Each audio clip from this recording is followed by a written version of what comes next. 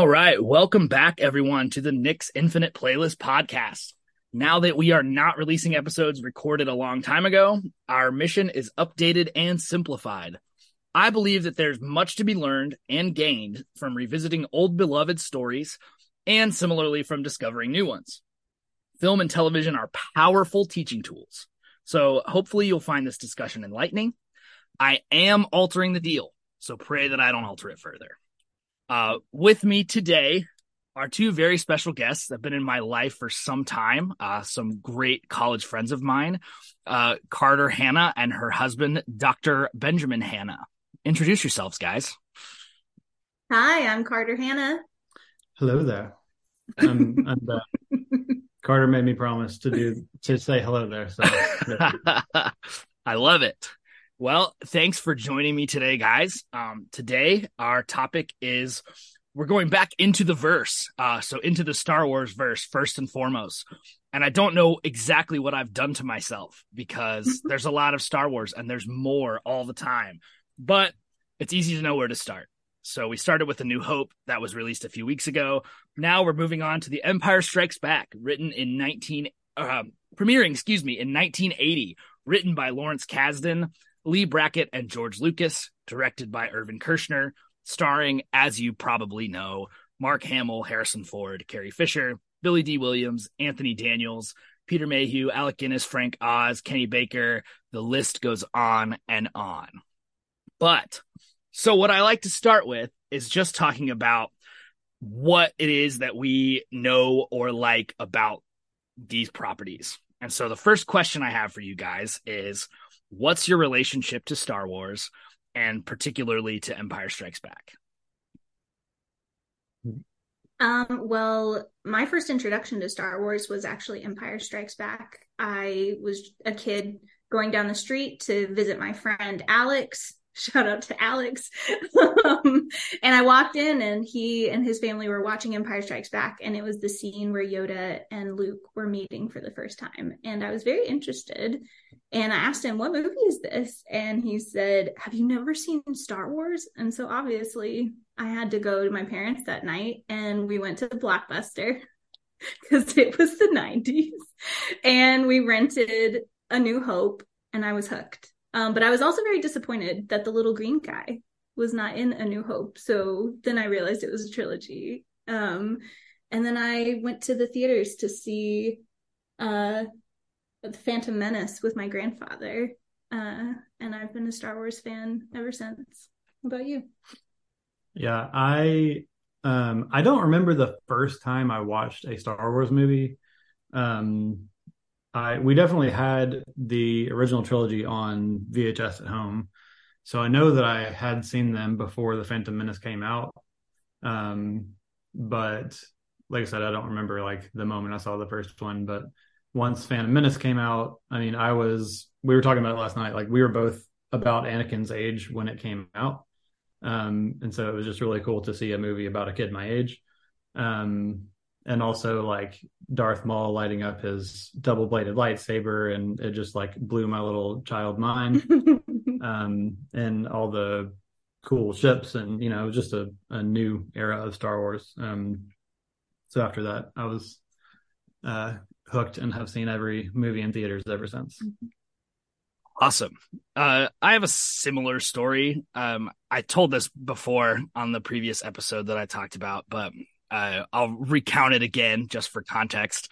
In the 90s, A New Hope was re-released in theaters. And so that's one of the first movies I saw in a theater with my dad. I remember seeing Toy Story, Lion King, and Star Wars. Those were like my first big three movies in the theater. So I was absolutely enthralled with what I saw in the theater. And so pretty quickly after that, I'm pretty sure we rented them, but I did rent the other two movies after that. So I had seen them all multiple times by the time episode 1 came out. But episode 1 triggered something special for me too. I was thrilled to see somebody close to my age in a lead role. I thought Jar Jar Binks was hilarious at that time in my life. The double-bladed lightsaber was awesome. I collected all the like Pepsi cans They had Pepsi cans with different Star Wars characters, and I collected all of them. I had a huge collection of Pepsi, Mountain Dew. I drank more Diet Pepsi than I ever have in my life since, because there were characters that were only on Diet Pepsi. So I was obsessed as a kid, and I still have like I have a C-3PO bust right here and an R2-D2 toy right here. So I'm in my 30s and I still have Star Wars toys everywhere. So I've got a bunch of Lego Star Wars things still around too, and I also brought a visual prop to an audio medium, but I have this book, Star Wars. I have episode 1 and 2, the incredible cross sections, and it's just like these. I don't know how well you can see it, but I mean, I'll describe it. But it's just this like oversized book of all the ships, and there's like exploded views, and there's panels removed, and they're all labeled. And yes, it's like that was part of, inspiring me as a kid to like. It just made the whole universe feel so much more like concrete and fleshed out and everything, to be like, oh, they have like someone has thought about how you would actually build this ship. That's crazy. Well, and that's one of your favorite ships still to this day. Yeah. That's awesome. I love it. I found my parents like brought my old toys to our house recently, and I was digging through it, and I had like tons of Star Wars Episode 1 toys. Some other ones from like my dad's childhood. There was like a Luke and a Lando from when my dad was a kid. But there were also like the little communicator things, that the comm links that they used. And that's where I found it. It was a shaving razor. Yeah. Was their comm link. Yeah. And I have my old lightsabers down. My kids started playing with them, so they're not down here anymore. But I, still have all of the Star Wars toys that I bought. There's somebody in Columbus where I live that's selling on Facebook Marketplace right now. I'm this close to messaging them to buy it, because it's like a big poster that is Star Wars Episode 1, and it has the characters on there, and it says buy on VHS today. And I was like, this came directly out of a Blockbuster. It did. And I was like, I want this so bad, but I don't have anywhere to put it. So I'm battling that temptation as we speak. All right. So Empire Strikes Back, number 2 in the series, came out in 1980. So, first question, does it hold up today? I can go first on this one. I think it absolutely does, for a lot of reasons, but like, I kind of, we just rewatched it a few weeks ago, actually right before I think Carter saw your like post asking for people to chat with you about it. We just happened to watch it, and I like kind of scrubbed through it yesterday as I was kind of working through my thoughts. But I think, and we might talk about this more later, but I feel like it almost could like stand alone as its own movie without Episode 4 coming before it, or Star Wars at the time, before it was Episode 4. Like it still just kind of drops you into the middle of this universe and like says a lot of things that you're like, oh, I guess that's a thing in this movie. But it does a good job of not like overwhelming you with that. And it doesn't feel completely dependent on the first movie. Like I said, I feel like it can kind of stand on its own. And like, as far as the actual production of the movie, like the props are amazing, the costume stuff is excellent. Like, I just feel like everything, it's obviously like a 1980 film, but I feel like they were operating at like the cutting edge of what they were able to do and did it well. Yeah, I agree. I think that what I like about it is that it's a story that holds just as much exposition as it does foreshadowing of what's to come. It's like kind of the perfect second movie, because we finally get to see Luke train, use the Force. We meet another Jedi. There's a much more interesting duel at the end than the initial like Obi-Wan and Vader duel from A New Hope. There's betrayal, there's bounty hunters, there's Billy D. Like there's so much The three B's. good things inside of it. Yes, I know. And honestly, like the whole movie is just a cat and mouse chase. Like from the first moment where Vader's trying to find them on Hoth to the very end where now Luke and Leia realize that they have to find and chase down Han, where he's been taken to Jabba's palace. So it's just a constant, will they catch them? Will they catch up? Will they get away? Movie the entire time. Mm-hmm. Yeah, I agree. Obviously the special effects are the special effects, and I watched the Disney Plus version, so we'll talk about that later. But what struck me was how it's like it's over 2 hours, and now I'm in my 30s, so I really don't have that much of an attention span. Every time a new Scorsese comes out, I'm like, you've got to be kidding me, because it's too long. He needs an intermission. But it was over 2 hours, and it was amazing to me how it held my attention, and it felt like it went like that. It was very concise in the storytelling, and that's something I've really come to appreciate as an older fan. I was like, I really don't like the scenes that go on and on and on. I'm thinking of like Man of Steel, where Clark and Zod fight for like 35 minutes at the end of the movie and just destroy the city. It is so boring. But what I really appreciate about Empire is that it's like the story is bang, bang. Like it gets to the next thing. Everything has a purpose. The more I pay attention to it, the more I'm like, oh, that's definitely intentional. And it's just masterful storytelling. A really, really excellent film still, even though it's been, I don't do math, 43 years, something like that. That's right. Yep. Okay, good. I was just speaking to a high school, and I was like, when I was in school, teachers said, you won't have a calculator in your pocket growing up. And I'm like, ha, yes, I do.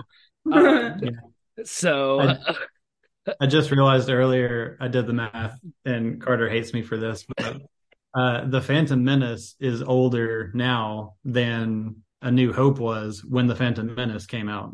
It's almost the 25th? Yeah, next year will be 25 for the Phantom Menace. Oh, why? Yeah, well, I live in that world all the time because I deal with college students, and they're like, I was born in 2004 and I'm 18, and I'm like, what? Wow. Excuse me? So, I feel your pain. We just talked about how it doesn't really feel like a sequel, how you feel like it could stand on its own. So maybe that's your answer already, but I'm going to ask you this anyway, because it's very important to me. This movie was apparently not called Star Wars 2 because movies with 2, being Roman numerals, you can't see me, but Roman numerals, were seen as inferior at the time. Do you agree with that assessment? I'm nervous, honestly, because you said this is very important. I'm like, maybe we disagree. I don't know. I said that I think that there's a lot of pressure for sequels to hold up to the standard of the original, and Ben and I were going through a lot of examples last night when we were talking about this, and we could come up with plenty of sequels that enhance and grow the story, while others seem to just rely solely on callbacks and nostalgia. So that doesn't really answer your question, but that's what I'm going to say.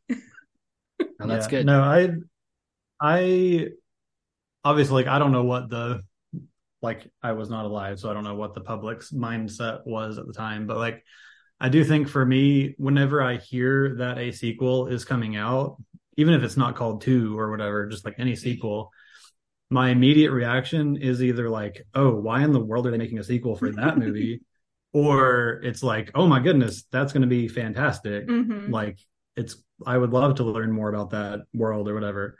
And so I think maybe by not calling it 2, they kind of sidestepped that a little bit. Mm-hmm. And people were just like, oh, another Star Wars movie, cool. And got excited about it. Yeah. Another Star Wars movie rather than a sequel to A New Hope. Yeah. Makes sense.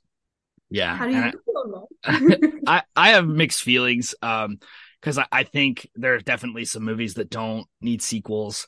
And it's rare, or it's increasingly rare for sequels to be better or as good as the original. I have a handful that I will mention in a conversation of movies that are better, sequels that are better than their originals, in my opinion, like Shrek 2, Men in Black 2 is a favorite of mine.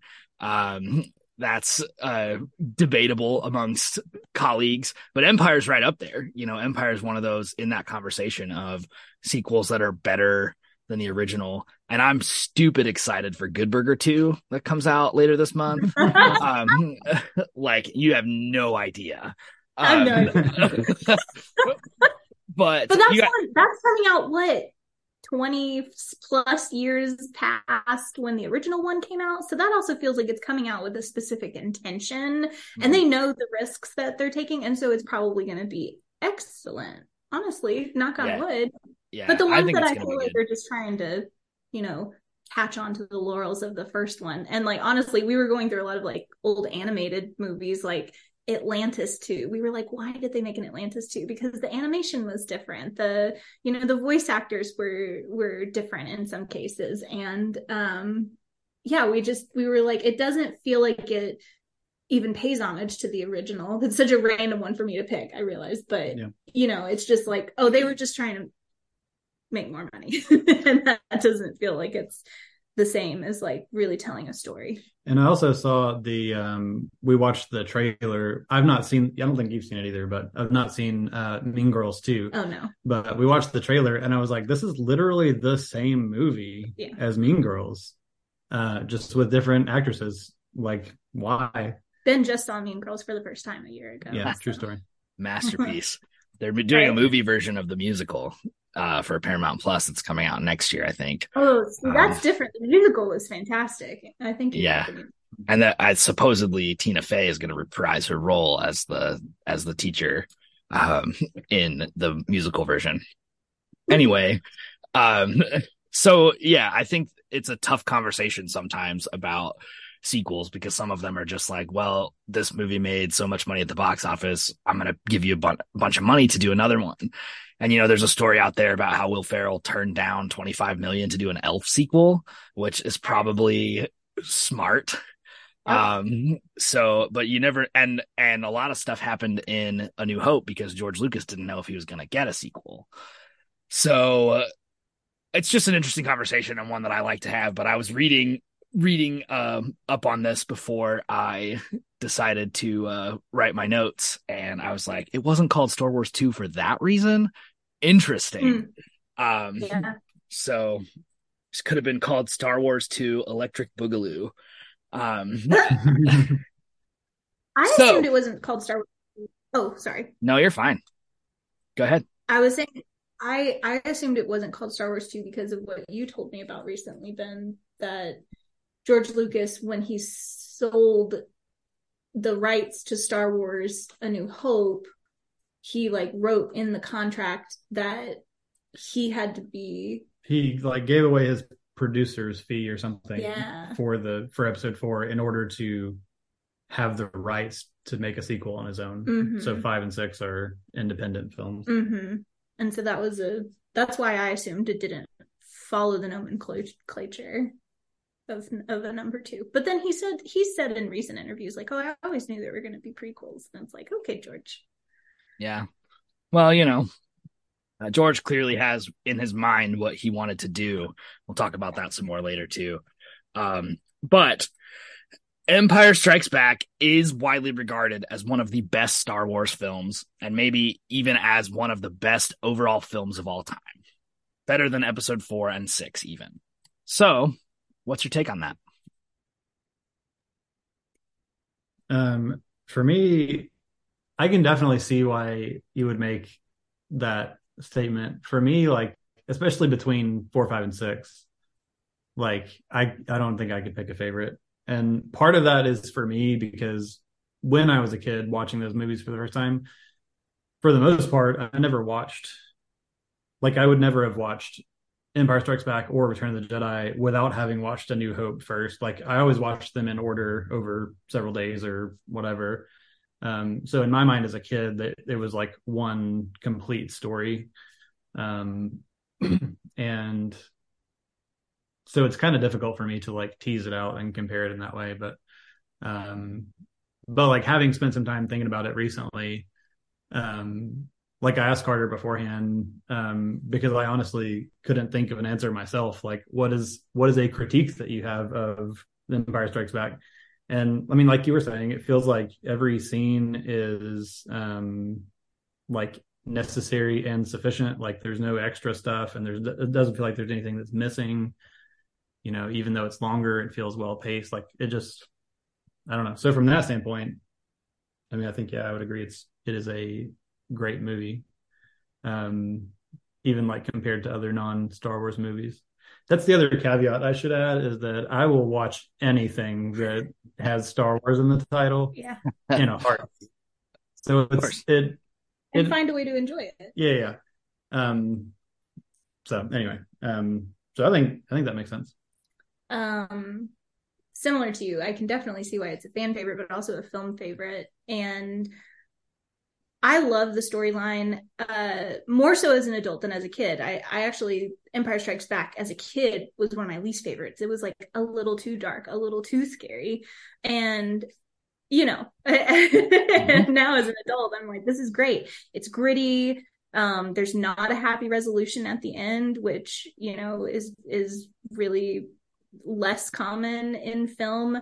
They walk away licking their wounds and suffering great losses. And I think that's one of my favorite things about Star Wars in general, is that it's loyal to George Lucas's intention for balance. Like even though the rebellion is not nearly strong enough to overcome the Empire just yet, this movie feels like the balance the trilogy as a whole needs to keep you engaged and keep you on the edge of your seat.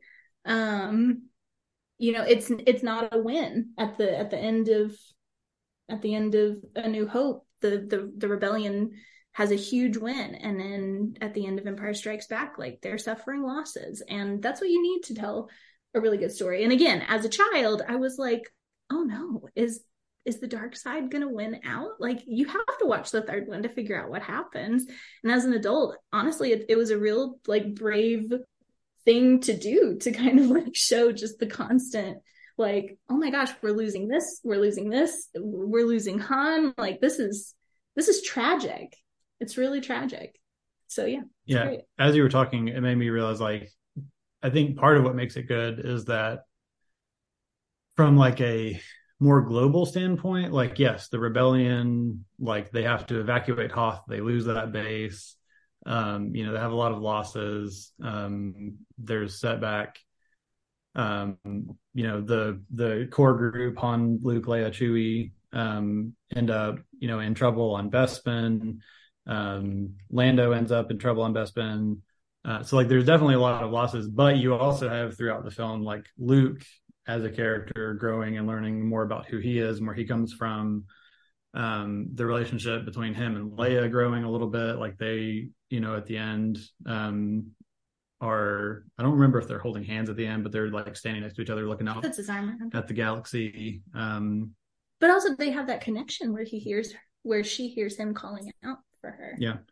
So there's like this character growth and like some success in the sense that like Luke learns about himself and faces his fears a little bit. Mm-hmm. In the backdrop of like, oh man, is the Empire going to win? So it's like this, like, I don't know, dissonance feels too strong of a word, but that's a good word. Which just makes it like connect to real life. Like good things happen in the setting of bad things happening, and so it just makes it relatable. Definitely.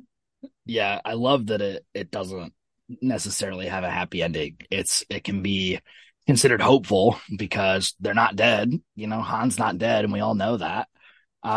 So there's hope, but it's not tied up in a neat little bow. There's still work to be done, and there's still the realistic, powerful enemy. You know, I think the Empire is maybe too prescient metaphor for some of the for some of like modern politics.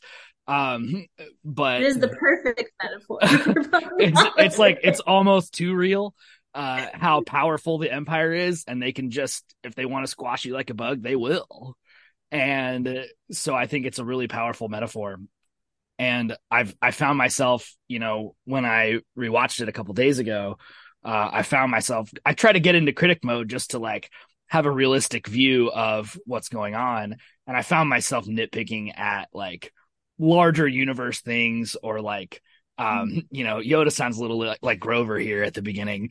And so like just stuff I hadn't thought about in a while, but it was really more like, oh, I'm nitpicking at like larger universe stuff, because, you know, we had no idea when these prequels were going to get made. And, you know, at this time in history, this is a perfect film. Just the way that it's assembled, and the cutting edge special effects, and the story being fearless in the sense that it's, I'm not going to tie this up in a neat little bow like the box office wants me to. I'm going to make them come back and see the third one, which, you know, is a genius box office move in its own right. But, you know, Pirates of the Caribbean, Dead Man's Chest didn't quite do it as well. So yeah, I couldn't really come up with anything to critique about it. I was, kind of surprised, but I was like, oh yeah, there's like a little nitpicky thing here and a little nitpicky thing here, but it holds up remarkably well. And it's got to be one of the better Star Wars films. I try to rank the Star Wars films sometimes, and it's a fruitless effort. But you know, I think in terms of the original trilogy, it's probably my favorite now. I was trying to rank them earlier, and I think in terms of the original trilogy, it's definitely in my top 3. Yeah. That's as much as I can narrow it down. I mean, I can't rank them. I like all 3 of them for very different reasons. So sorry. Yeah, and I think you know, I have positive things to say about most of them, and I think that they're all good. And I have, you know, some of the modern ones are better than others too. But as if I'm picking one Star Wars movie that's better than the rest, I would probably pick Empire. You know, that's really at the top of a lot of people's list. So that's awesome. Just as try to like take myself out of it and just critique it for what's there. And I was like, there's very little to pick apart with Empire. It's definitely up there for me as well. Rogue One is also one of my favorite all time. That is an extremely well-made movie. Do you watch Andor? Have you watched Andor? Of course. Yeah, that's a great show. I sob for Andor? Fantastic show. That's another episode though. So one of the things that struck me when I was watching this was they showed Darth Vader and the Imperial March plays, and it did not occur to me until this moment. So Halloween 2023 is when this occurred to me, that's when the Imperial March debuted. That was the original time that people heard the Imperial March. And like, I've always just known the Imperial March and that it was from Star Wars, but it registered like Darth Vader's up walking on the deck of this ship and the Imperial March is playing. And I'm like, this is the first time.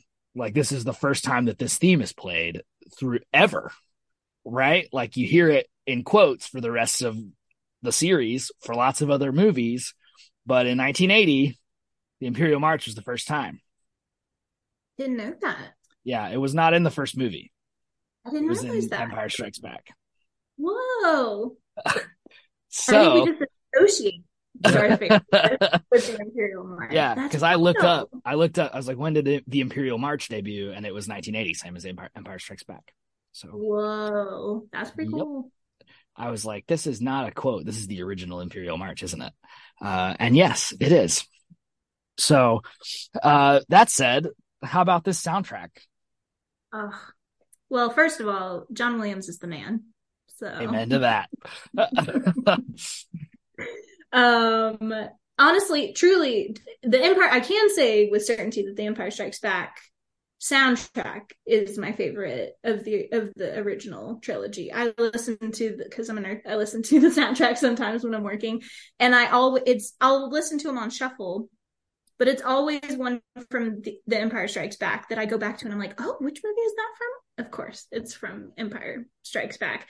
And I was listening to it earlier, and something I wanted to point out was that Yoda's theme, you should listen to Yoda's theme and then listen to some of the like more familiar runs in E.T. the Extraterrestrial. That movie came out in 1982, and there's a lot of really close similarities between the runs, kind of like going in the opposite directions. And John Williams did that movie as well. Between George Lucas. No, Steven Spielberg. Oh yeah, did that one. But Light and Magic, Industrial Light and Magic. Yeah. Sorry. E.T. and Yoda's theme have a lot of like really cool parallels in it. And as I was listening to Yoda's theme this morning, I was like, what does that sound like? And it sounds like, especially the beginning of the E.T. soundtrack. So fun fact. Yeah. I was going to say, for me, the soundtracks, they almost like, as I'm watching the movie, they just kind of like become a subconscious thing for me. Like I don't necessarily notice it all the time. I definitely notice, well, I was going to say I definitely noticed the Imperial March when Vader is there, but honestly, like it just kind of, the music just kind of like fades into like a subconscious like feeling almost, which I think as far as I'm concerned is like kind of an ideal thing for a soundtrack to do. Like you don't want it to jump out at you as like, oh, that was jarring, or like, other than other than the very beginning, which I think to me, like, I mean, it speaks to like how George Lucas and John Williams worked together to make it. Like Lucas made at least well done storyboards, if not actual filmed scenes together, and showed them to John Williams and said, this is what I want here. And, he went back and composed it and figured out how much time it needed to be, and et cetera, et cetera. And so I think, he does a great job of like the music perfectly matches up to what you're seeing on screen. And it also like the songs will kind of like trail off or fade out like as scenes transition, and so it just gives you this like audio cue of like, okay, we're in a different place now. So I think other than now that you've said the Imperial March was first debuted in this movie, other than that, like I couldn't really tell you a single like specific song from the movie. Really interesting. Yeah, but and that might again be because like I just kind of always watch them together. But you should re-listen to the music that's happening when they're lowering Han into carbonite. That's one of the most like powerful swells in my opinion. I'll have to go do that. Yeah, I found the Imperial March thing interesting, and then I kind of thought about it, and I was like, well, there's 2 or 3 movies that were iconic to me, like A New Hope and Empire Strikes Back and Phantom Menace, and all of them had at least one like iconic song. So I really Duel of the Fates really sticks in my mind from Phantom Menace. Sorry. And of course, the main Star Wars theme, everybody heard it for the first time in 77's New Hope. So there's, and I can't pick one out from Jedi, but I bet there is one, because I think there's probably like one key one from each movie. But I just think it's cool that it does all kind of blend together and they reuse some of the themes. And so like it feels natural that you hear the Imperial March when Darth Vader enters the bridge. And if you're not like trying to pick it apart for the sake of your podcast, you're like, this fits. It's natural. It feels normal to me. Because that's exactly what you would want in a movie soundtrack, I would think. So I totally agree. So I mentioned this a little bit earlier, but we first meet Master Yoda in Empire Strikes Back. And of course, Yoda, a Star Wars icon in many different ways. But I happened to notice, or I was noticing this time because I was trying to pick it apart, that he sounded a little bit more like the other Frank Oz character, Grover, when we first met him.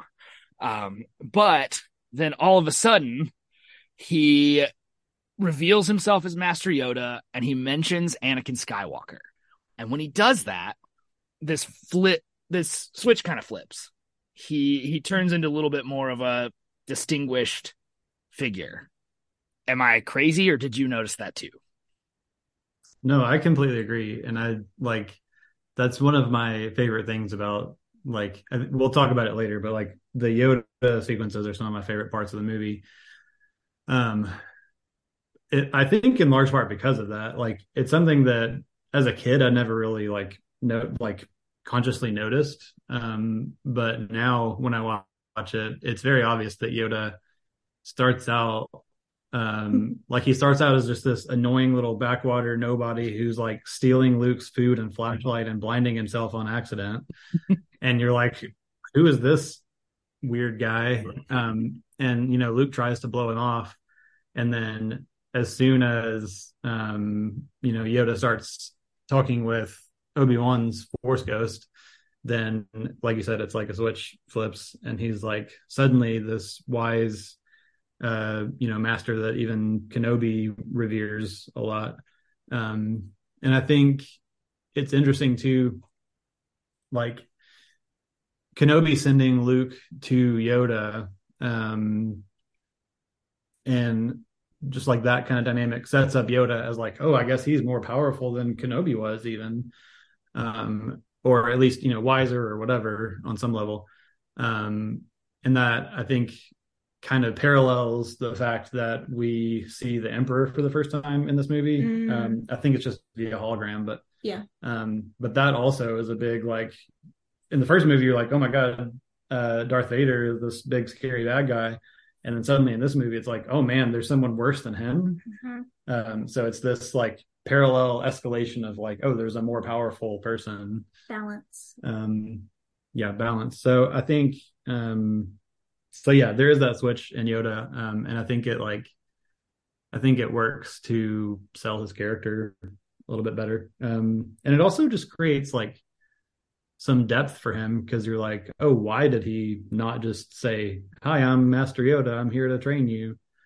So it makes you wonder, like, oh, what's this guy been up to? And I don't know, it just creates depth and more interesting character. I remember watching it as a kid and thinking, as soon as Luke saw him, oh, that's Master Yoda. And then the whole time Luke is interacting with him, I was like, he's being so cruel to who has to clearly be the only living being on this godforsaken planet. It's clearly Master Yoda. It didn't seem like it was that hard. And so when that flip switches, if I can curse, prepared to bleed. Go ahead.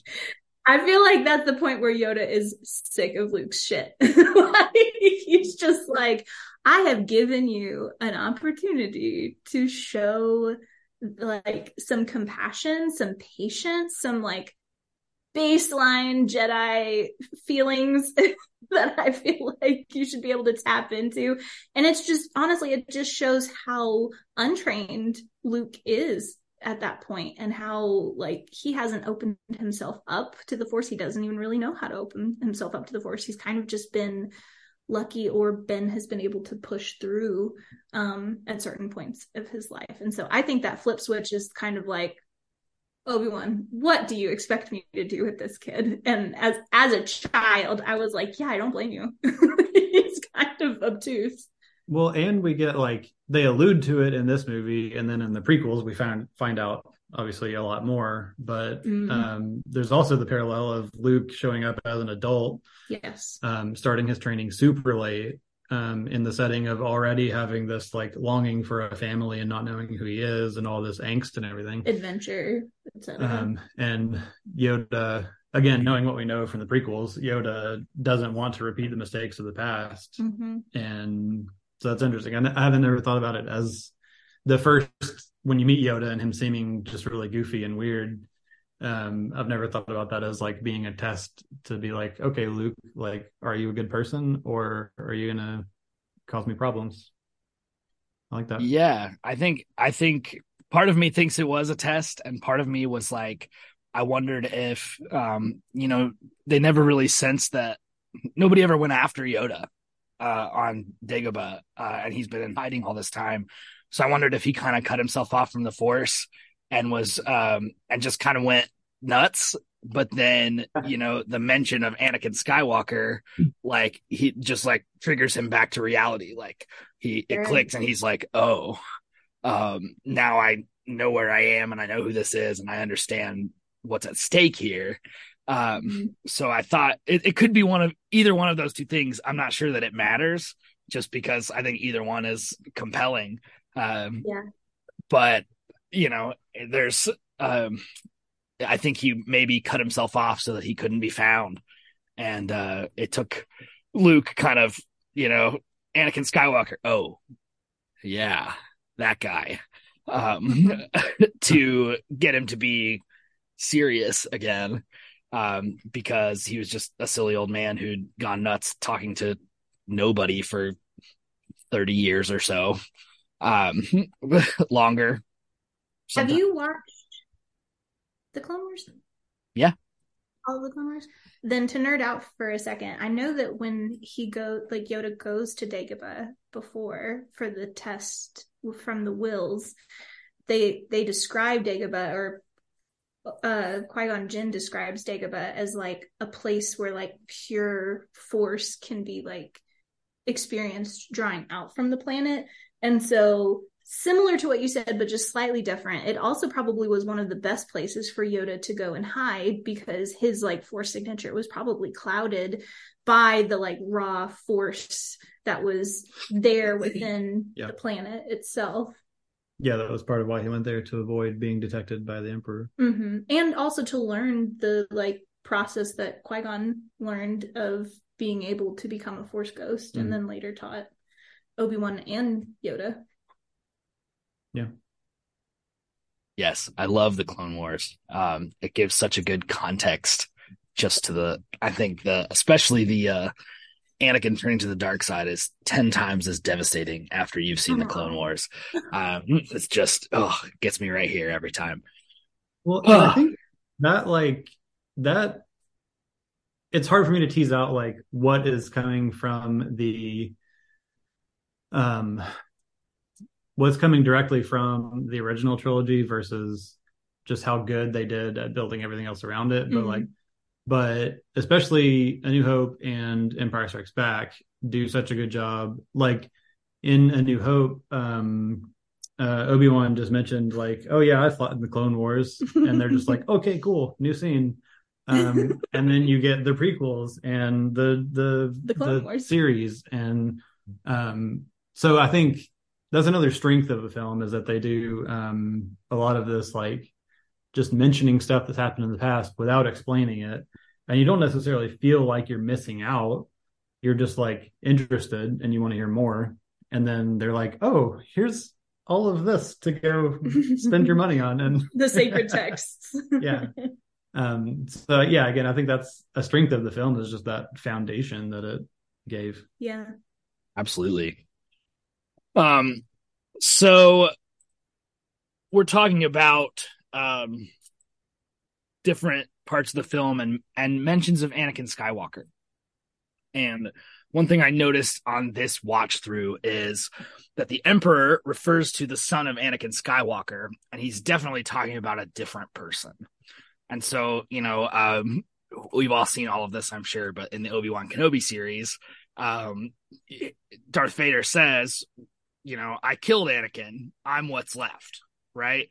And so, but I just thought it was weird that Palpatine would say the son of Anakin Skywalker. I don't know if he was like, if he thought somebody might be listening and was like, I don't want them to know that Anakin Skywalker and Darth Vader are one and the same, because it's definitely something I've picked up on in the Star Wars stuff that's come out since, is that like people did not know that. People did not understand that Darth Vader and Anakin Skywalker were the same person. Palpatine was one of very few people who knew that. And so I wondered if he was speaking in code. But of all the people to say the son of Anakin Skywalker, I just thought it was weird that Palpatine would say that. So you think he's speaking in code, or is he just acknowledging that Darth Vader insists that Anakin is dead? Yeah, I've always taken it as well, when I originally saw the movie, I probably didn't even notice, honestly. just because I was a kid and I was like, oh, cool, laser swords. Right. But Same. and because of that, I was telling Carter recently, I think when I watched The Phantom Menace, Oh my God. I had no clue who Anakin was. I was just like, oh, new character. Cool. This is awesome. Like, Or Sheev Palpatine. or Sheev Palpatine. Bless his heart. Yeah. And so I was just a pure little fresh person watching The Phantom Menace. Wow, what a great story. I obviously later found out, but this is pod racing. yeah. So I don't think I really know. It's like it's like a subtle reference that you don't necessarily pick up if you're just watching the movie for the first time. But I think knowing what I know now, I think that Palpatine probably was saying it to just to, like, if anything, reinforce that idea in Vader that, like, he was Anakin's son. He's not your son. You need to keep your head on straight and not get sucked into your emotions. Yeah, I think that's a good point. You know, he may have just been implying you're about to meet your son, but you're not Anakin Skywalker anymore. And so just the acknowledgement that there might be some conflict in his feelings, that he, you know, the same conflict he was feeling 40 years ago when he turned to the dark side, right? I hadn't thought of it that way, but I appreciate that perspective. Thank you. Carter, do you have any thoughts? Yeah.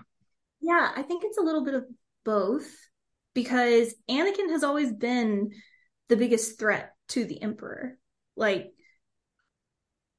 that is why the Emperor seduces Anakin to the dark side, because he is seen by so many people as the potential chosen one. And so when the Emperor names him as Vader, that is the moment that I think Anakin himself sees the loss of Anakin and the embrace of the dark side, and his new persona in general. And so I think in part it is Sidious acknowledging that only Vader is present in that moment, but also appealing to the part of him that knows if Luke is his son, he likely holds strength and power that could rival them. And Ben and I have not finished the book yet, but we started reading Lords of the Sith, and there are already allusions very early on in the book of how the, like, constant desire to overthrow your master as a Sith, and we see so many examples of that in the prequels and in the Clone Wars, and also in the sequels to the original, where, you know, Dooku is trying to overthrow the Emperor. He starts training Asajj. He later starts training Savage Opress.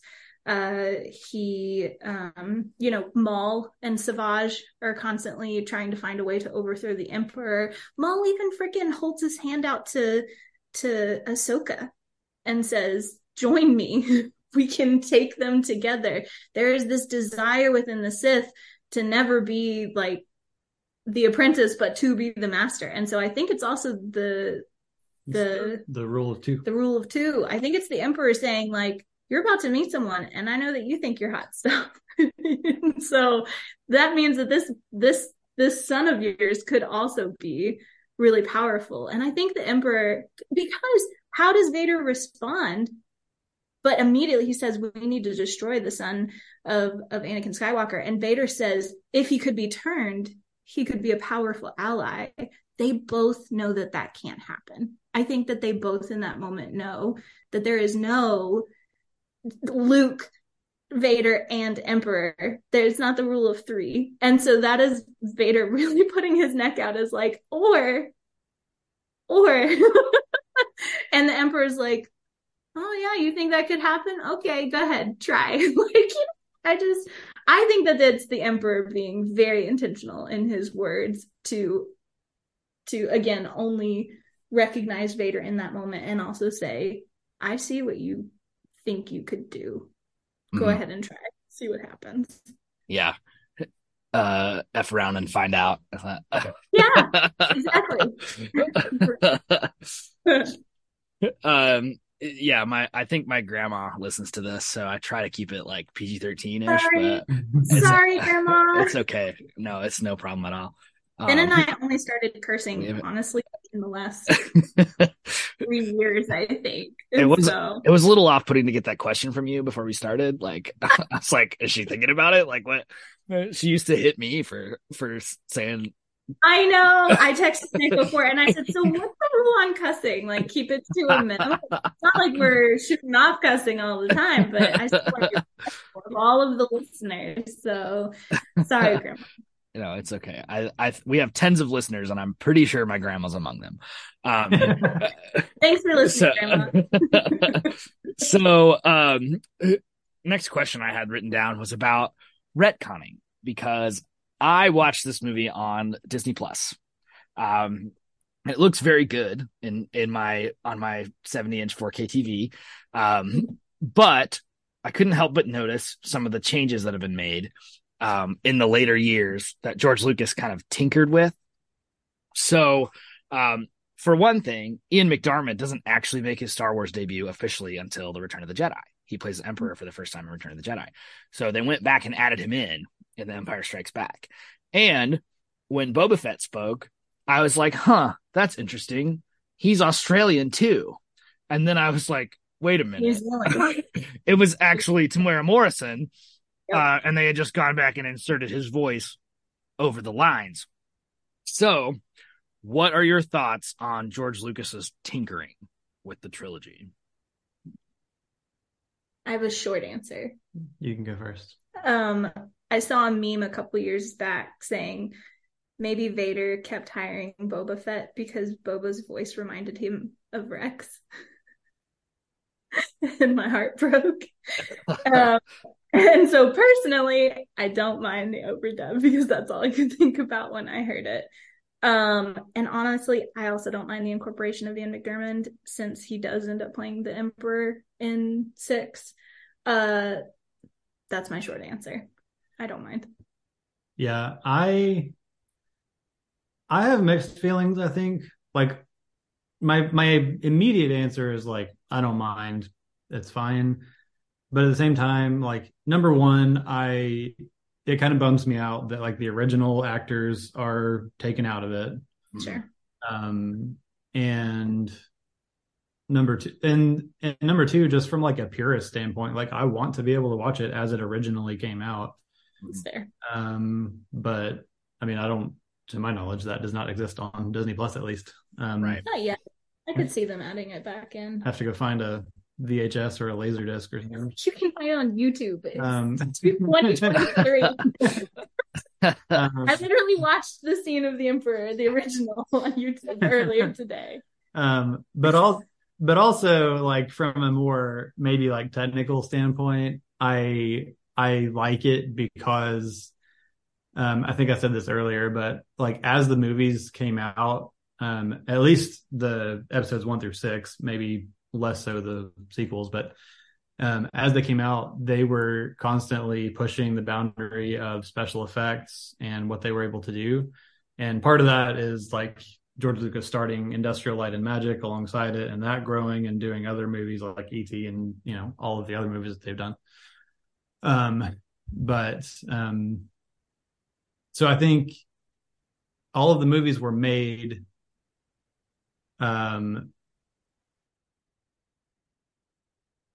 with them like knowing the boundary of what was possible and going up to but not crossing that, because I feel like that's where a lot of movies like pitfalls happen, is when they try to do something that the technology just isn't there yet. And so from that standpoint, I think I can appreciate George Lucas saying like, what I really wanted was to have this happen, and now he can go back and do that. So I don't know, those are my mixed thoughts about it. The last thing I was going to say too is I don't mind it like as an initial thing, but it does, especially when we heard Tamara Morrison's voice, that immediately took me out of the movie. And I was like, that probably wasn't the original voice there. The original voice actor I thought was a New Zealander. And when they hired Tamara Morrison, I believe that like his voice does sounds similar to the original, but I could be completely wrong on that. I don't know. Yeah, I'm not 100% sure either. There was an accent in the original.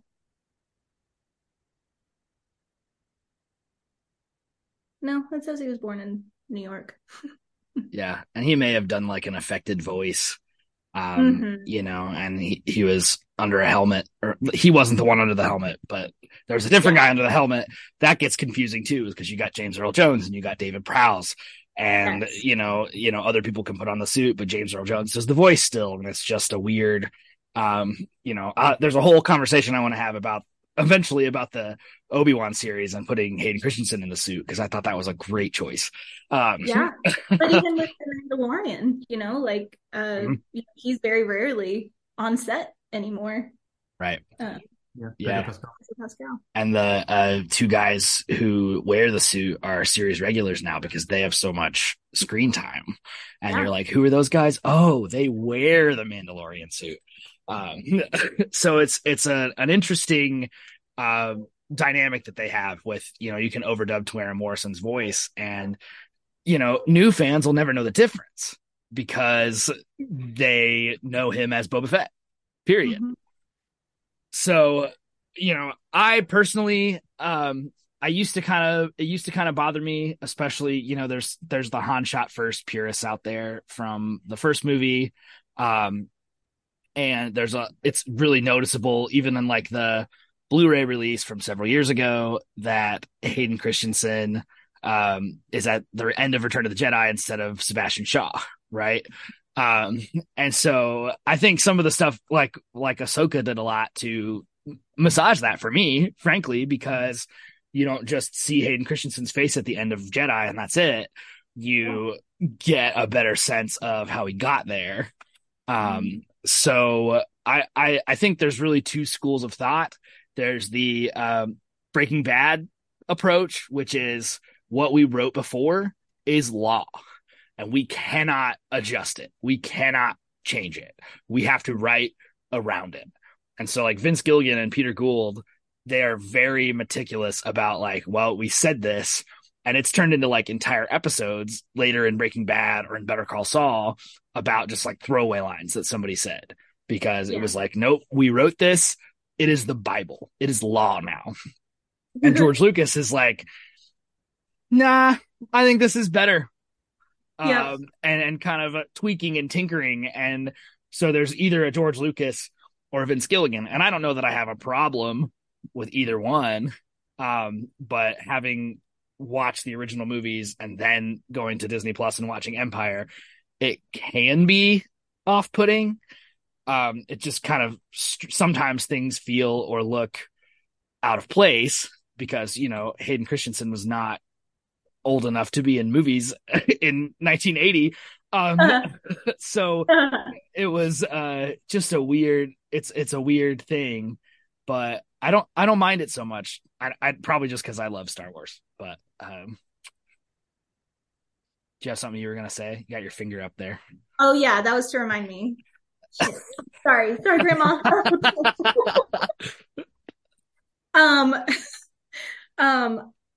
Dang it. I was listening to you and then I lost it. Sorry. I was going to say one thing I appreciate that they have not done is the Yoda is still the like puppet in all of his scenes, like especially post prequel trilogy. Like they could go and CGI him. Yeah. Very true. But I appreciate that they didn't. Well, and then in The Last Jedi, that he was a puppet instead of CGI, and I thought that was cool. Yeah, because they retconned Episode 1 Phantom Menace where he's CGI, but the original was he was a puppet. I remembered what I was going to say. There was an interview, I can't remember if it was Dave Filoni or George Lucas, where they said exactly what you said, Nick, where they said the story of Star Wars is not about fact. It is about myth and legend. And so everything might have just a little bit of a different take on it because it is different storytellers telling this saga of the Jedi, of the Sith, of the Force throughout the centuries. And to that, I definitely think that George and definitely Dave Filoni lean more on the we can do whatever we want. But I also think that they do a really good job respecting what is there and trying to create continuity that hopefully doesn't take too many people out of the moment. Hayden Christensen at the end of Return of the Jedi is definitely very shocking. Especially since you see the face of Vader right at the end, you know, out of his mask. But I like you said, the Ahsoka series really kind of changed my perception of Anakin's Force ghost being himself in the moment when he was on the light side. Yeah, absolutely. And you're right. I think that it being myth kind of helps some of those, like Obi-Wan saying your father wanted you to have this when you were older. And it's like, well, you know, did Obi-Wan say that, or did Luke hear that? You know, say he could have said this was your father's.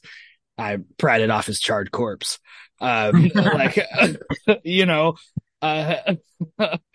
so who knows what he really said, but the legend is your father wanted you to have this.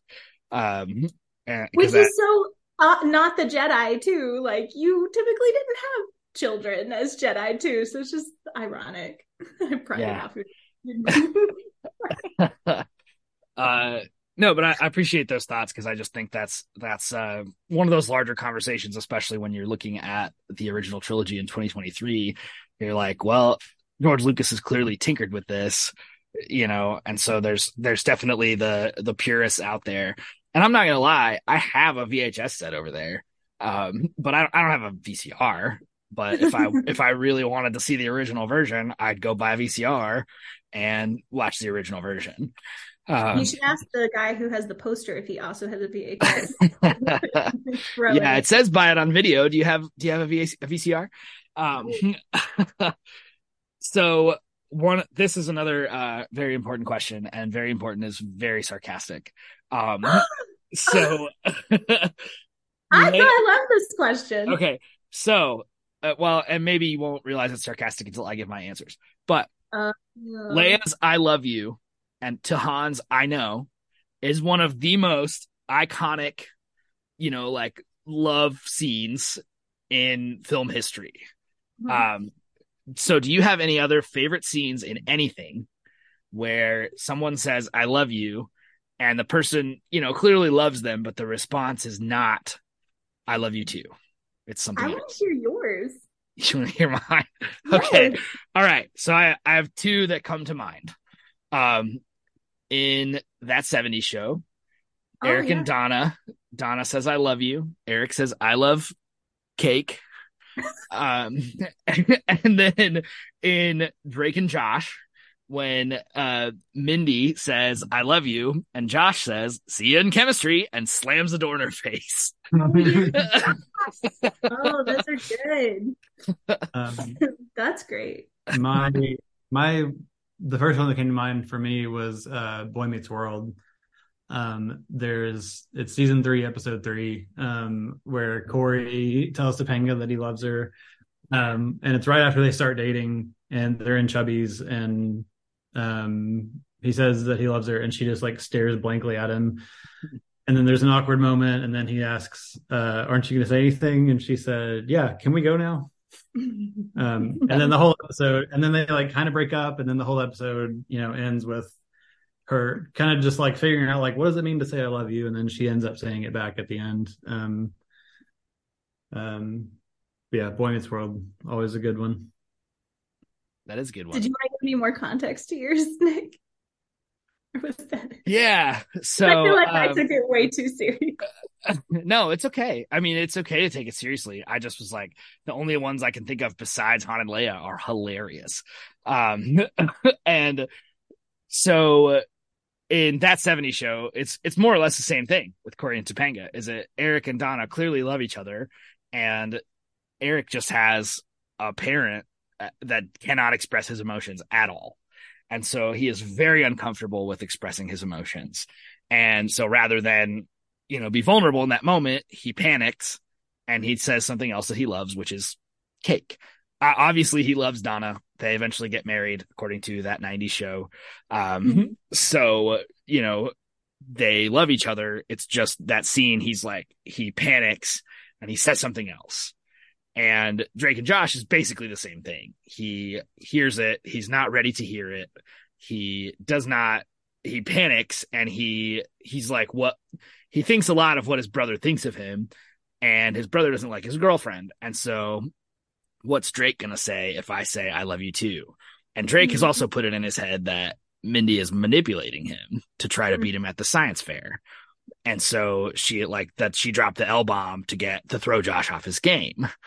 And so he panics, says, see you in chemistry, slams the door in her face. And so they do have some conflict over the science fair, but ultimately Josh loves her.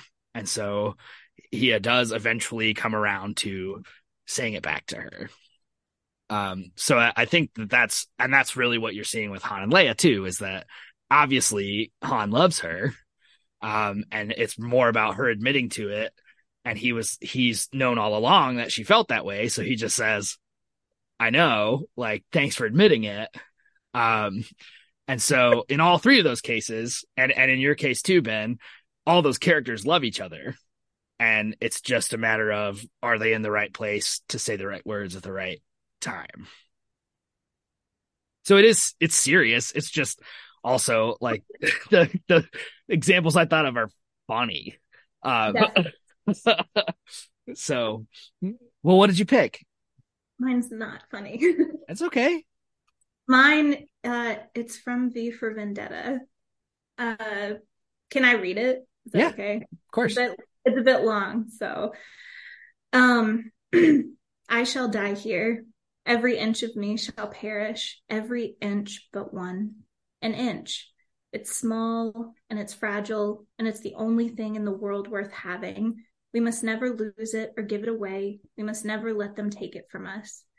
I hope that whoever you are, you escape this place. I hope that the world turns and that the things get better. But what I hope most of all is that you understand what I mean when I tell you that even though I do not know you, and even though I may not meet you, laugh with you, cry with you, or kiss you, I love you.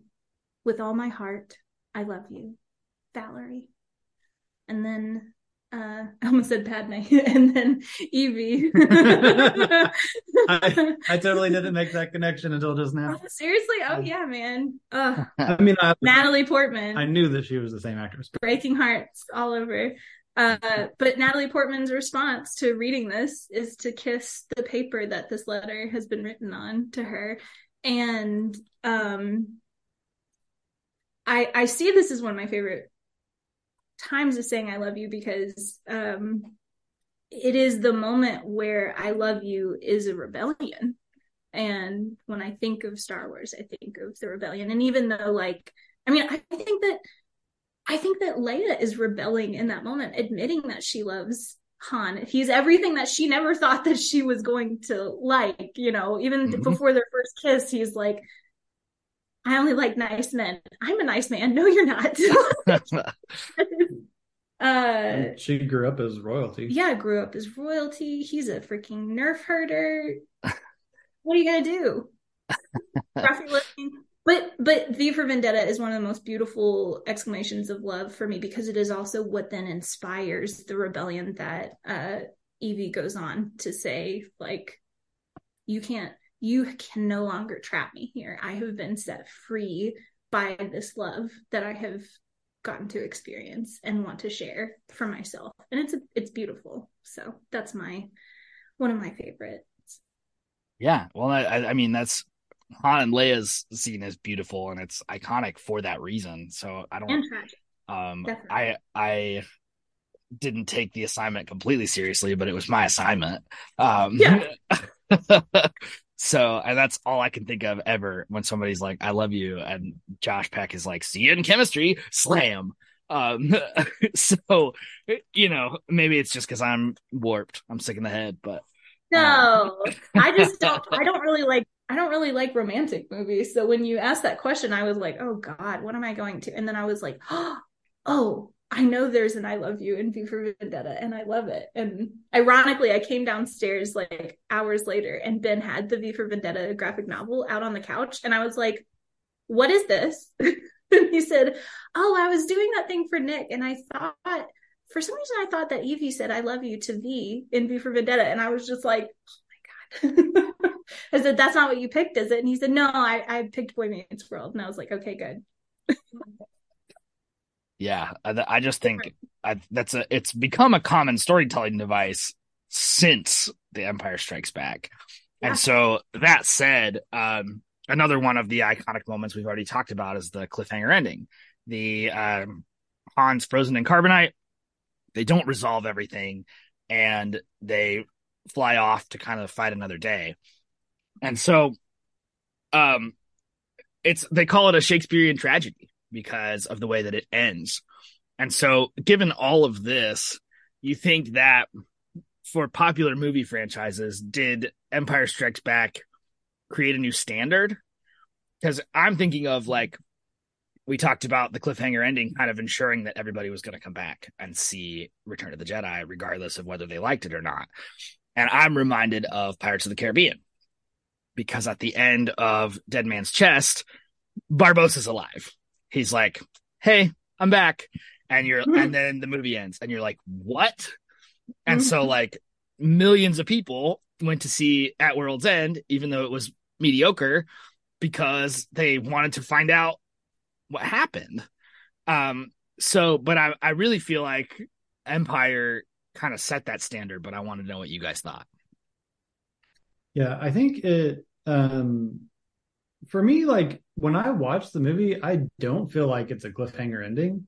Like intellectually, I get that, and I know that it is because there's the Han Solo, thread that's left hanging. There's the Luke Vader relationship. There's Palpatine. Like there's a lot of stuff still going on. The rebellion overall, but the movie just like wraps up just enough that, again, it feels like its own self-contained thing, and it doesn't need more.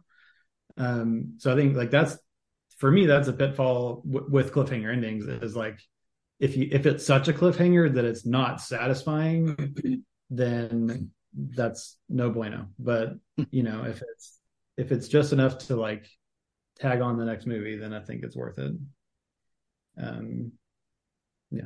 Yeah, I definitely think franchises could take a page out of the book of George Lucas and Dave Filoni. I think that they're not afraid of cliffhangers that give you that just right amount of feel good, but also the what's going to happen next.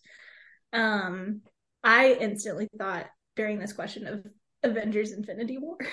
And I literally just stayed in the theater for like 5 minutes after the credits and was just trying to stop sobbing because I was like, what's going to happen? Like, I could not see a future. And so that was almost to the point where I was like, what is left after this? Like that felt almost like too much of a cliffhanger because I was like, I don't see a positive. I can't see a path. And with this, it was like, okay, they're going to regroup. They're going to find a way to find Han and save Han. Hopefully Luke is going to go back to Dagobah. You can see the path, but you still don't know yet. And you want to see it resolved. But I think some franchises can definitely overdo it to their detriment. Mm-hmm. And I think maybe one of the less good ways to do it is like you're saying with Barbossa, like the movie's wrapping up, like everything's closing. And then all of a sudden, boom, there's this thing like, oh my goodness, it's a big reveal kind of thing. It's like, it just like takes you out of the arc and leaves you feeling like you want more, which is the point. But it feels almost emotionally manipulative. Yeah, exactly. And that's Netflix's whole business model now is one more episode. And if their episodes are not hooky enough at the end, then people won't go on to the next one. And that's what gets your show canceled on Netflix because people won't finish. Huh? I said, confession, we've never had Netflix. We've never watched a Netflix original. And so. Well, you may not be missing much. Because it's some of them are good. Like I like them, but it's hard to stop watching them because at the end it's like, wait, what? And you got to keep going. And so like that's a whole, their business model is predicated on people watching one more episode, moving on to the next one as soon as possible. And I think there's sometimes it's like Star Wars where it's gonna be okay, and there's a pathway forward, and you just want to see it play out. And sometimes it's like, wait, what? All the Avengers are dead? What? Spoiler alert. Yeah, if you haven't seen it by now, I don't care. So Ooh, I have a bad feeling about that. Yeah, so I do think it kind of set a precedent going forward, and that just some people execute it better than others. And that's we've just come up with a bunch of examples that are less well executed than Star Wars, but I think Star Wars is really, groundbreaking in that way. Yeah. All right. So, getting close to the end here, what is your favorite scene, line, or moment from The Empire Strikes Back? I think I looked up famous quotes from the movie, and it's just like pages and pages. It's like every scene there's some quote that comes from it that's iconic. But I think for me, like my favorite scenes are with Luke and Yoda, and especially recently, the one that's been like popping up that I have enjoyed is when Yoda is telling Luke, or Luke is trying to lift his X-Wing out of the bog, and Luke says he can't, it's too big. And Yoda says, size matters not, and kind of goes on a little spiel, but he says, luminous beings we are, not this crude matter. And just that one line is just like, again, it's like you get this crazy little weird hermit dude stealing food from Luke that turns into this wise dude spitting philosophical truths out. And it's just a cool line. And it's been picked up in some of the Star Wars books and things as kind of like a Jedi mantra thing that they repeat and stuff. So it's just, I like that line. And just all the Yoda scenes. Just all the Yoda scenes? Yeah, just Yoda being Yoda. I told Ben beforehand, I said, oh, I know what your favorite scene in Empire Strikes Back is. And he said, what? And I said, rockin' and rolling down in the streets.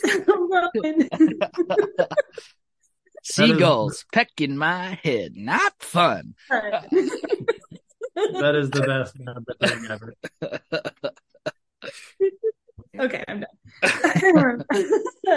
I have a favorite line and I have a favorite scene. My favorite line is when Luke is flying off in his X-Wing and Obi-Wan says, that boy is our last hope. And then Yoda says, no, there is another.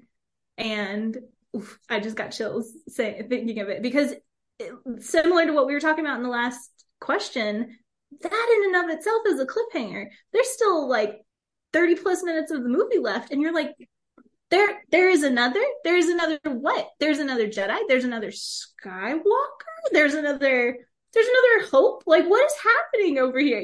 I mean, it's just, I remember as a kid when I watched that, I was just like, hold the phone, what does that mean? And then in Return of the Jedi, when you find out that Leia is Luke's sister, that I just remember little Carter being like, yes. It was powerful. And then immediately like, wait, didn't they kiss? Oh yeah. Yeah. I didn't know Star Wars was in Alabama. Oh dang. My favorite scene is right at the end when Leia and Lando are trying to figure out what's wrong with the hyperdrive, and Luke is like talking to Vader and saying father, and then he suddenly like turns away from Vader and starts calling out for Ben and says, Ben, why didn't you tell me? And then R2 fixes the hyperdrive and they get away right before Vader's ship is about to pull them in. And this entire movie, we have seen Vader's rage and anger and lack of mercy. We have seen him force choke multiple people. They're just admirals dropping, like, Admiral Pitt, now you were in control, and he's like, someone's like literally dying in the background. But in this moment, which is also just a beautiful shot of like Vader's black helmet reflecting the stars, he doesn't go Kylo Ren on his people and just destroy everything. He just lowers his head, turns around, and walks out, and everyone is just holding their breath, ready for the fire to rain. And it is just a heartbreaking moment. And that's one of my favorite scenes, because you can tell there is something deeper there than just power and just the desire to win and destroy. It is pain. Yeah, that's great. I think those are great scenes. I mean, it's hard to pick a bad one from this movie, because we talked about it earlier. It's hard to find things wrong with it. So we were talking about the scene earlier where Vader and Palpatine were talking, and Vader says, we could turn him. He has to be destroyed. Well, we could turn him. And I just, like, knowing everything that I know now, I saw Anakin there for a second.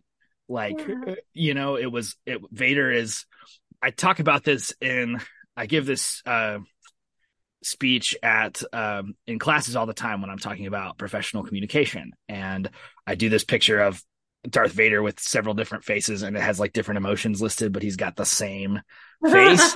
And I'm like, that's what's so scary about Darth Vader, is that he makes the same face and you don't know if he's upset or not. And so, like, I'm talking about nonverbal communication, and that's kind of how I start that discussion. But in that moment, you felt Anakin come back. He was like, wait, no.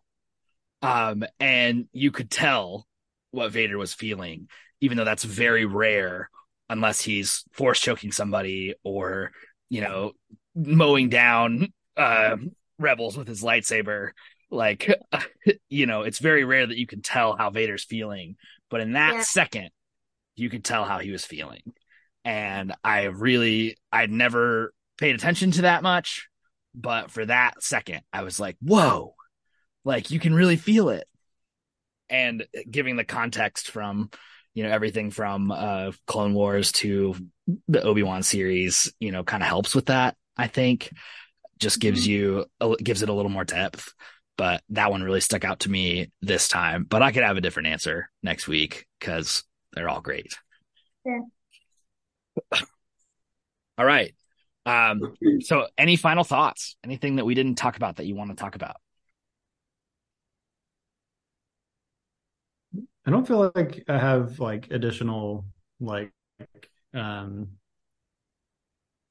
analysis per se, but I think after thinking about it as much as I have, I definitely appreciate it more now from a critical standpoint, and like trying to sit here and think of critiques and coming up short, which, again, maybe just my Star Wars fanboy over generosity, but I don't think it is. But I definitely appreciate it more now. And like, I don't know. That's all I have.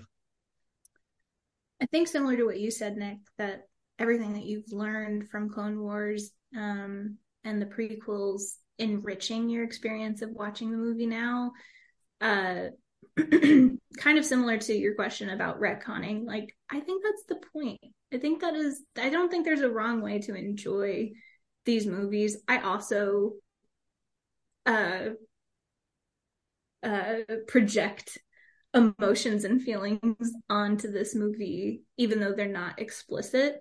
One of my favorite things to do is to imagine what R2 is saying to Yoda when they first meet on Dagobah, because Luke can't understand R2 just yet. He still relies on the translator. And so I'm just imagining R2 being like, what do you mean? What are you doing? Like, what's wrong with you? Oh my gosh, he's gone crazy. Because we know through the prequels that R2 and Yoda go way back. But in that moment, George may have not known that or expected that type of interaction, but I can project that on there and enjoy the movie in my own way. And I don't think there's anything wrong with that. The one edit that Carter and I very much look forward to is hopefully one day they will release a version of the movies where R2 and BB-8 and all the droids that don't actually speak have subtitles. I want it.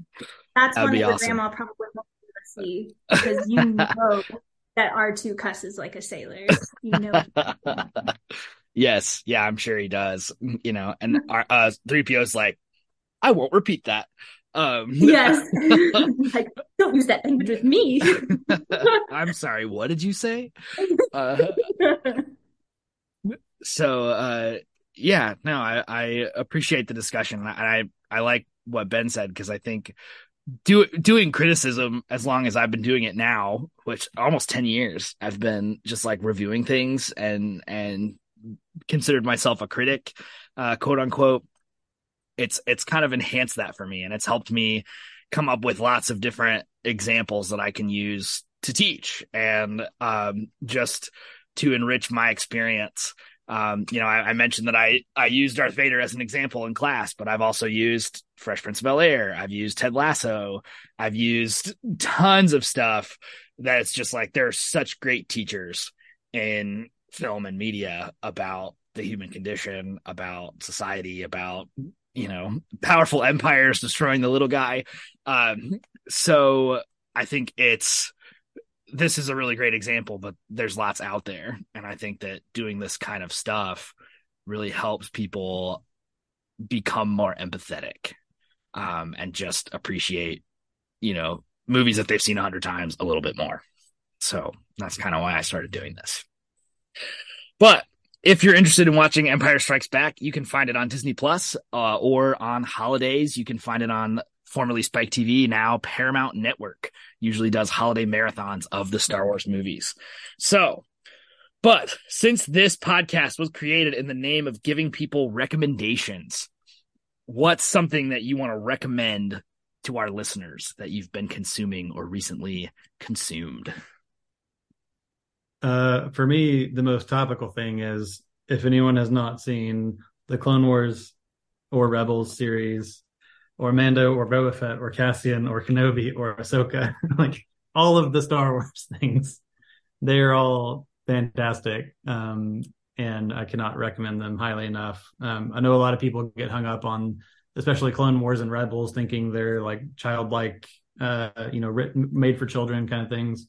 They will wreck you. Yeah, definitely. And definitely some of the earlier Clone Wars things are, I think, more geared towards kids, but especially like later on in the series, it's honestly some of the best Star Wars storytelling out there.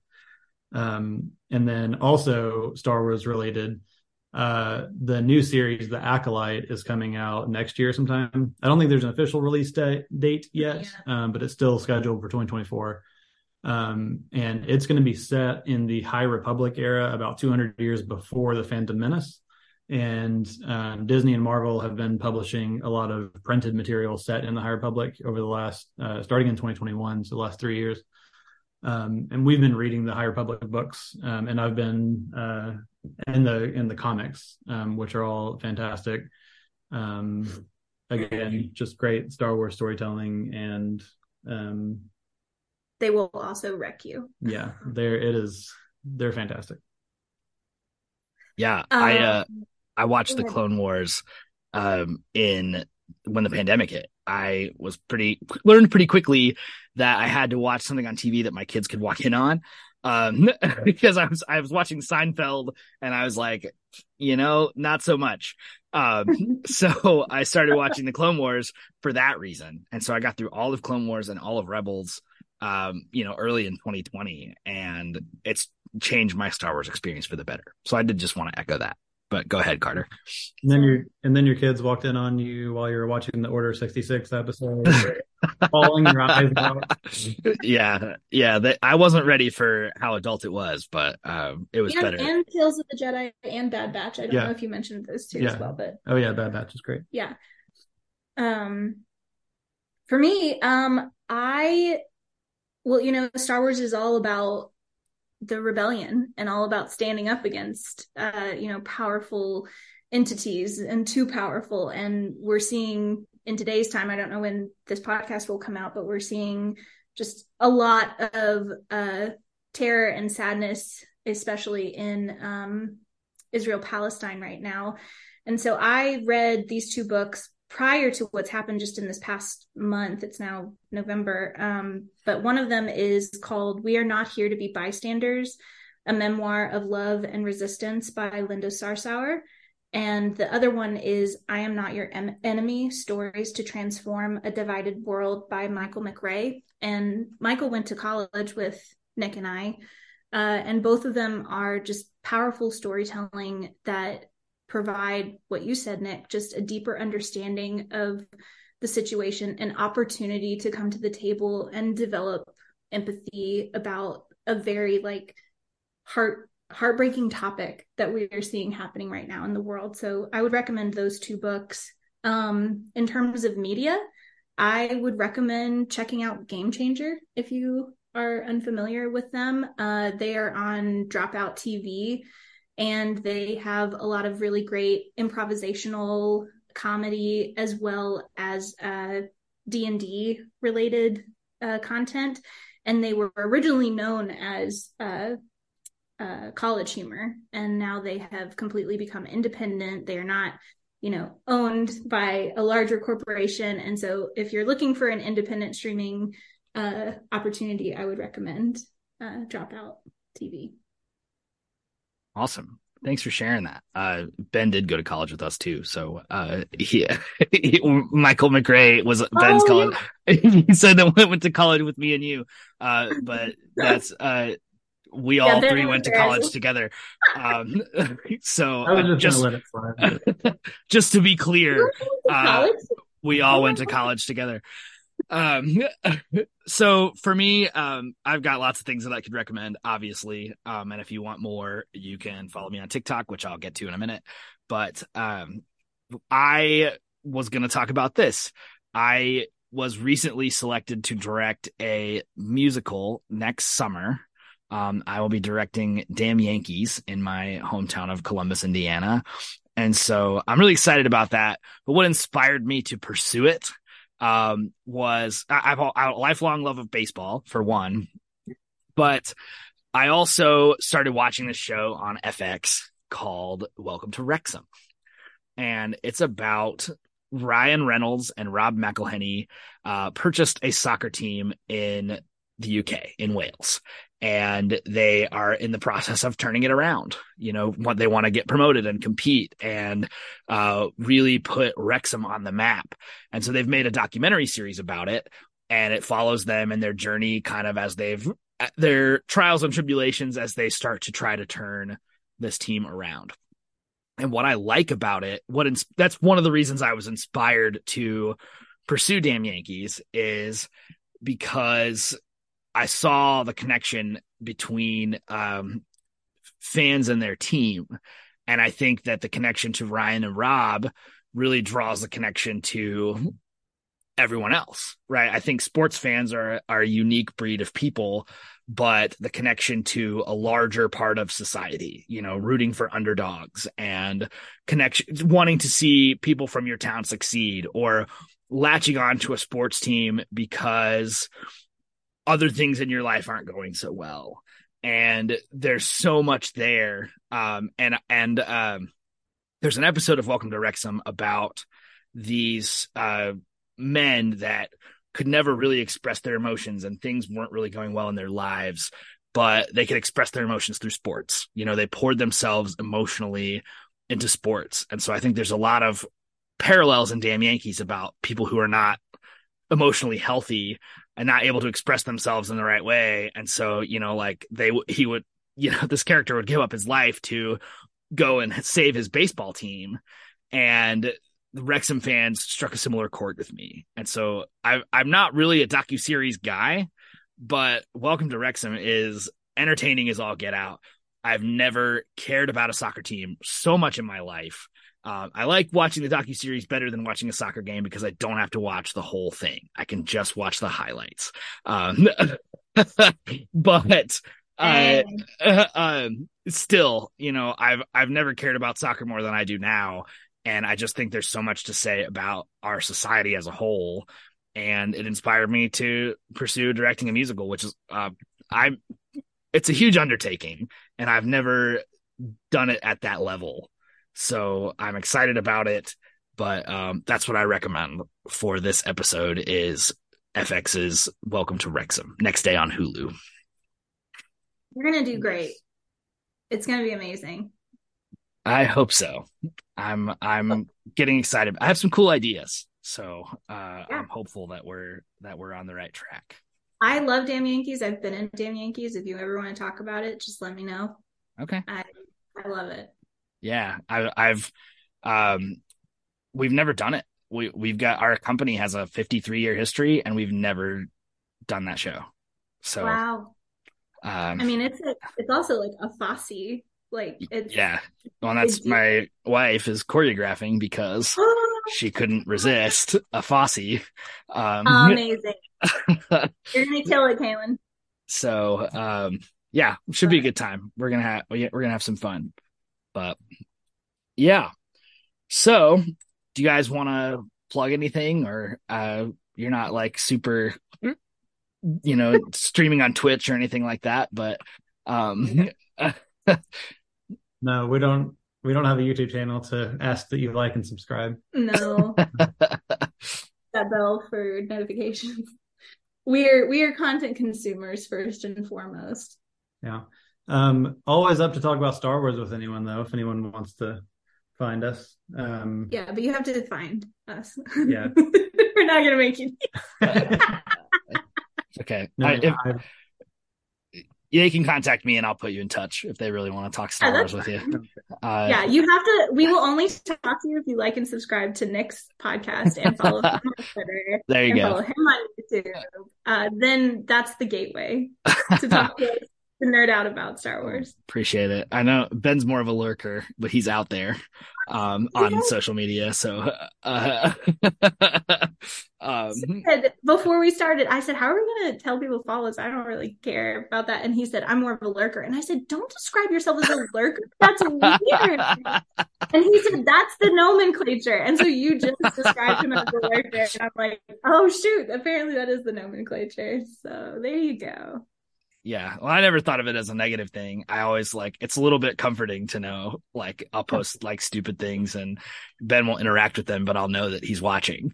He usually sends them to me too. So you also get that send as well. Appreciate that. So for my part, you can follow the podcast on Twitter. I'm never going to call it X, at Nick's Playlist. You can like us on Facebook, Nick's Infinite Playlist. We do have a Patreon now. I don't have any subscribers there yet, but the perks are kind of silly. So feel free to look us up, patreon.com/Nick's Infinite Playlist. And nicksinfiniteplaylist.com is where I've set up my blog. I haven't posted the last few podcast episodes in there, but when it comes time to do my top 20 TV shows and top 10 movies of the year, that's where they'll go. So, but for me personally, on Twitter, Instagram, Letterboxd, and TikTok, I have the same handle, and that is NickyaHogan, Nikki A. Hogan. So please subscribe to the podcast, leave us a rating, tell your friends, and on behalf of all of us, do or do not, there is no try.